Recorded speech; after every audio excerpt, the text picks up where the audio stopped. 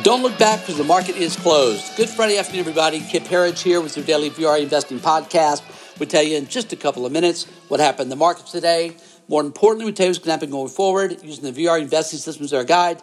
Folks, we've been at 10 out of 12 screens bullish since last May, and we are very close to going to 11 of 12 screens bullish. I'll walk you through that in a moment, but this is an overbought sell-off that would have, if it wasn't the coronavirus, it'd be the Bernie virus or it'd be something else, so it would take the markets lower. That's what happens at extreme overbought. You get the shakeout. It's much needed. Anyway, that's our view. I also would encourage you to if you haven't seen our blog today, go check it out. It's got a very thorough, we think, a report on where we are based on where the markets have been, where they are now, what's happening with sentiment, and some of our outlook going forward. Go find that at VRAinsider.com. Again, VRAinsider.com. Let's see what happened in the markets today. Dow Jones today closed down just over 600 points, down 603 at 28,256. It's a loss of just over 2%. We saw that same 2% loss in the Russell 2000. Interestingly, though, the NASDAQ today closed down.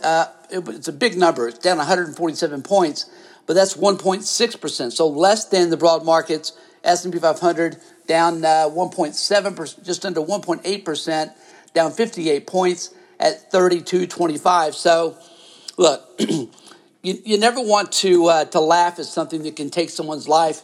The influenza is serious. It kills 750,000 people a year globally, with many millions being infected with it. Last year, according to the CDC, the flu here in the U.S. killed 70,000 people plus. So, look, it's never a joke, but even though new stipulations are put on today for people coming into the U.S., probably very smart, people are recovering from this. So, the other risk here is that China's been closed for a week. And what happens when they open the markets on Monday? Will we have a crash in China that leads over to here?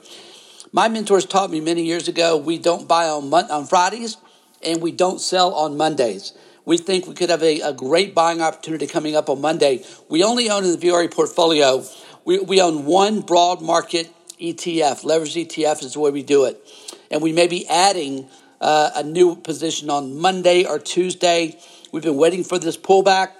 We believe that's exactly what we're getting, and we prefer to be the smart money. We've waited to add new positions. That's what we're looking to do because the fundamental story of this market has not changed. We're in a bull market. We're in a major bull market that's led by liquidity and momentum, and it will continue for quite some time. All right, let's get into what we saw happen today with the internals. Not a pretty day, of course. The internals were negative by roughly, let me take a quick refresh here, just over 3-1 negative. We saw that in advanced decline, in volume, 3-1. Again, a little bit worse than that on NYSE. NASDAQ was down 3-1 on volume. Pretty controlled. And the plus, again, is mixed to negative internals today. We still had today more companies hitting 52-week highs than hitting 52-week lows. That's both NYSE and NASDAQ combined. Again, that's interesting. Still more companies hitting new highs than lows. It's for a lot of people, it's kind of shocking to even think that, wait a minute, the Dow dropped 600 points today, and we had a combined 250 companies hitting new 52-week highs. How does that happen? Well, it shows you that not everything goes down together. We remain, by the way, quite bullish on precious metals and miners. If you've been joining us here, you know that. Let's tell you what happened there today. Gold today was up $10 an ounce at $15.90, up about 0.7%. Silver was also up about 1% as well. So interesting to see silver as an industrial metal going higher. We believe that confirms the strength of this breakout in precious metals. Our targets remain, initial target on gold, 1,700, followed by 2,000, both that we believe will be hit this year.